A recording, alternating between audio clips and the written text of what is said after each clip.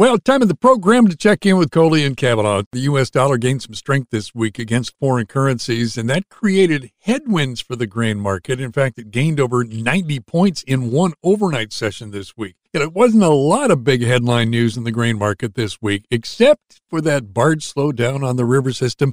And that just keeps getting bigger and bigger. David and I have both been talking about demand in our daily reports, and we promised that we were going to get into that, so we will coming up straight ahead. Coley and Kavanaugh brought to you by the Allen County Farm Bureau.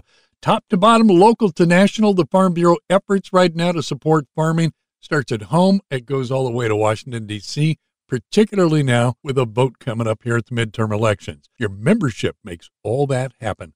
Support your local Farm Bureau with a membership. Simply go online to itpaystobeamember.org. We're talking about demand destruction this morning, and it's been a focus of a lot of market conversation. So as a backdrop for our discussion today about the demand picture, let's start, David, with the export sales numbers because we got some optimistic news this week. We knew that was coming because of the flash sales that we had last week in the soybean complex, David. Yeah, that sure was a good number. We've got a total of 2.335 million metric tons of soybeans. You've got to go back many, many, many years for this week to get a comparable year that we sold that many soybeans. They were looking for big numbers because the top guess was 2.5, but China was the biggie, 1.976. Netherlands came in at only 82.8. Mexico was the top buyer of corn, which is not a big surprise, John, but, this demand on corn has been really kind of surprising. Well, is it really demand destruction on corn from a worldwide basis, or is it just because right now South America's got the cheapest corn? Remember, the Brazilian corn crop comes in late in the year. The corn that's exported, the primary export supplies come in the summer. Second crop supplies the export corn, and when it hits the market, it's got to move. So therefore, they drop the price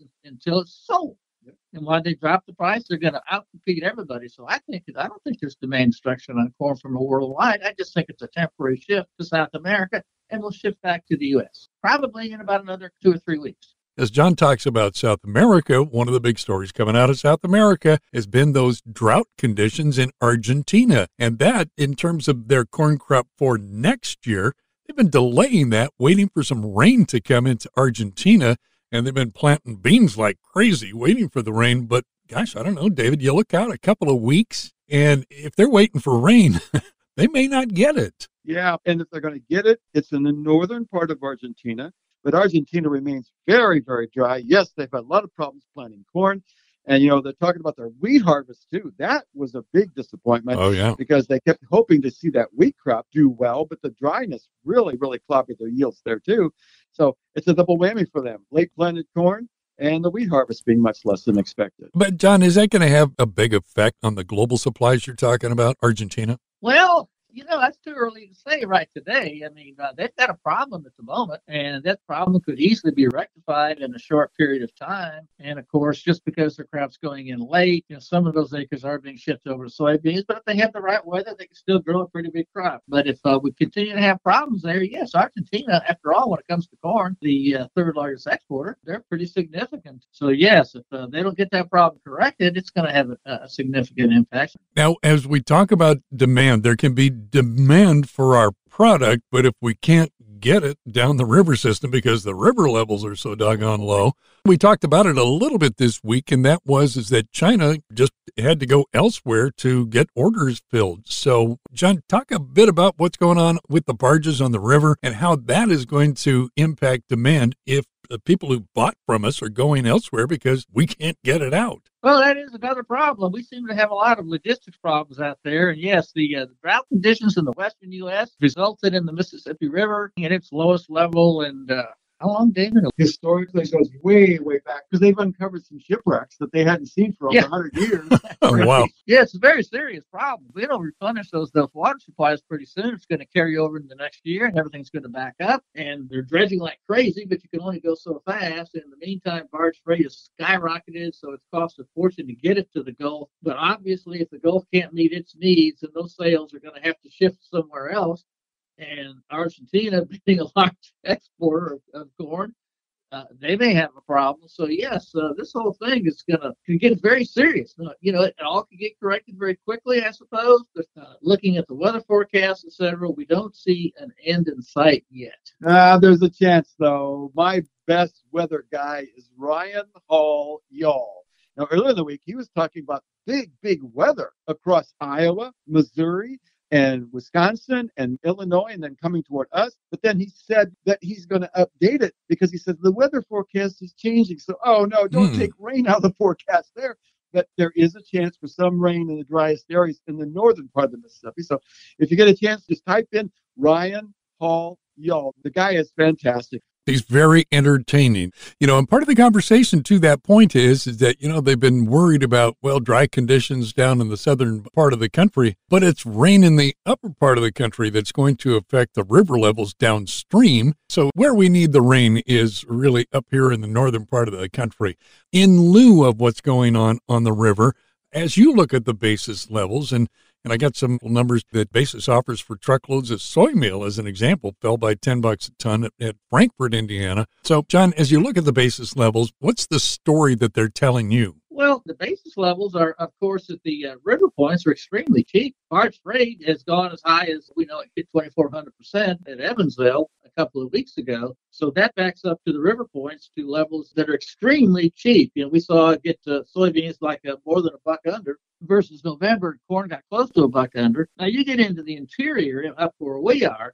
You're farther away from the river, and we're affected by the fast harvest. We got a big crop out there, at least in the eastern U.S. Illinois, it's got a huge crop, and Indiana and Ohio are doing well. Now we've had the dry weather as a result in a very fast harvest. So the interior basis has been some pressure, and right now you're looking at numbers that are somewhat historical. Corn in the vicinity of 15 to 20 under, depending upon where you're going, and soybeans running around 15 to 17 under, in some cases maybe a little stronger as processors bid up for soybeans. But our basis around here is pretty much normal, but we've got more pressure coming. We're going to see more harvesting this coming week, and I would look for this basis to start falling. There's really not much incentive for the farmer to hold on to grain at these price levels. Quite honestly, what are you holding on for? These things are record levels. Yeah, right. Hate to be a broken record, but my point is the demand is what's driving this market. And if we see demand diminish, these prices will fall because we've already gauged in all the demand we potentially saw could be there. If it doesn't prove true, these prices will come a-tumbling. But let's take a look at bean meal for just a second. Soybean meal, the U.S. is currently the primary supplier of soybean meal to the rest of the world. And the demand for that soybean meal is very high. But because of the river problem, we can't get the meal barges down to the Gulf to get loaded to the vessels that are taking them overseas quick enough. Therefore, the demand is running up the price on soybean meal. The world demand is so high for meal, there's not enough meal that's being loaded into the vessels, so they're bidding up the price on those vessels. And of course, what does that do to crush margins? That makes crush margins get even better, and that makes the demand for soybeans even better because the crush plants, of course, will just be crushing at maximum capacity. And there is some concern that those tight soybean stocks that are projected at the end of the year to be 200 million could drop below that because what's going on here. And part of that is coming from the low river and the difficulty in barge to the export points. Yeah. David, earlier in the week, I think we were talking about oil, and India has decided to avoid raising palm oil import taxes, at least at this time, with inflation running as hot as it is. That, again, it has had an impact on soybeans to, smaller or greater, depending on the way the wind is blowing this week. But talk about that for a second and how that's impacting oil. Yeah, because India's been doing the hokey pokey because they talk about raising their import taxes. No, we're not going to do it. We'll keep them the same. No, we're going to lower import taxes. It's kind of like they're trying to gauge exactly what they need there. But I tell you, when you micromanage things, it becomes a macro problem. All the time you think about trying to get just stuff just in time. Well, it's just late usually. But I think India is trying to dance around too much, and they might paint themselves into a corner. The last one I have been watching this past week with regard to demand, I think maybe too much made of what's going on with Ukraine and Russia. Obviously, you got war going on. Nobody wants that. But Ukraine's grain exports down 35% year over year. Is that big enough to really have an impact, aside from headlines, have a realistic impact on demand and grain prices ultimately. That's the whole point. You always buy the rumor and sell the fact, and somebody's going to say, well, they're not hurt as bad as we thought they would be. And that's what they've been saying. It's sustainable.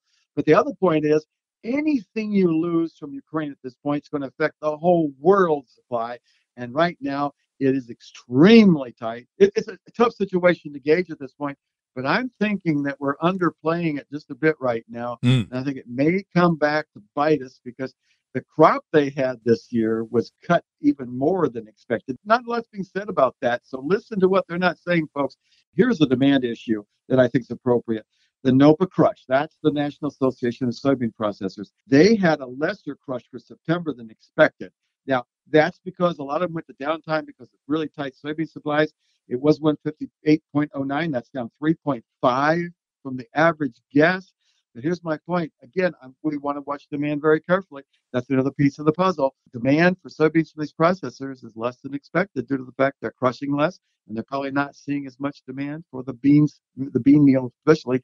Bean oil still red hot. That NOPA crush number was below expectations, but I think some of that is just a temporary situation. They're going to crush beans. They're going to demand more soybeans. I think that was a little bit of a fluke because you probably had some downtime for some maintenance and repair work that maybe dragged on a little longer than expected. Well, I hope you're right because you crushed me. Let's turn to livestock now, David, because you were crying and moaning last week about pork being down, and then all of a sudden here late in the week added, I think about $1.37 to the hundredweight. So that wasn't too bad. But beef still kind of hanging in there with not a whole lot of movement this week. No, beef prices came back really nice, but pork was much better there. I don't know why. We just keep seeing the red light going on for beef and the green light on for pork. But the weekly export sales was 40.8 thousand tons for pork. Mexico, thank you again, 14.8. Japan, another big one, 11. But here's the one I'm curious about, beef, 16.6. That's on the lower side. Korea was one of your biggest buyers at 7.1, Japan at 3.6, and China was still a buyer at 2. Now, the thing I want to mention here about meat demand is that we're again entering the time of the year where we look to other items, especially turkey, and I think that'll be a lot of the featuring going on, especially with bird flu. You may see turkey prices not as cheap as you would hope for, but they should be featured fairly well. But the real guess for me is to see what happens here for the Christmas holiday and see people go for pork or beef. I'm getting the point that they want Christmas hams this year. We'll see how that all tapers up. All right, come to the end of the program here where we graciously just step back and give John Kavanagh the last word. Well, that's for the palm oil guy. So I'm talking about palm oil, what's going on in India. Malaysian palm oil prices, Indonesian palm oil prices have hit a 7-week high. There's a very bull market going on there. And one of the reasons why is because, it's the old man weather again. It's because of heavy rains, and that's lending it and causing that. I do have another concern. I understand that the largest yardstick manufacturer, that they're not going to make yardsticks any longer. You set me up. Now, I also understand, David, that they've been inching toward that decision for several months. But yeah, okay, all right, Kavanagh. Jeez, this is not your opportunity to test out your new material for your stand-up comic routine, okay? Get out of here.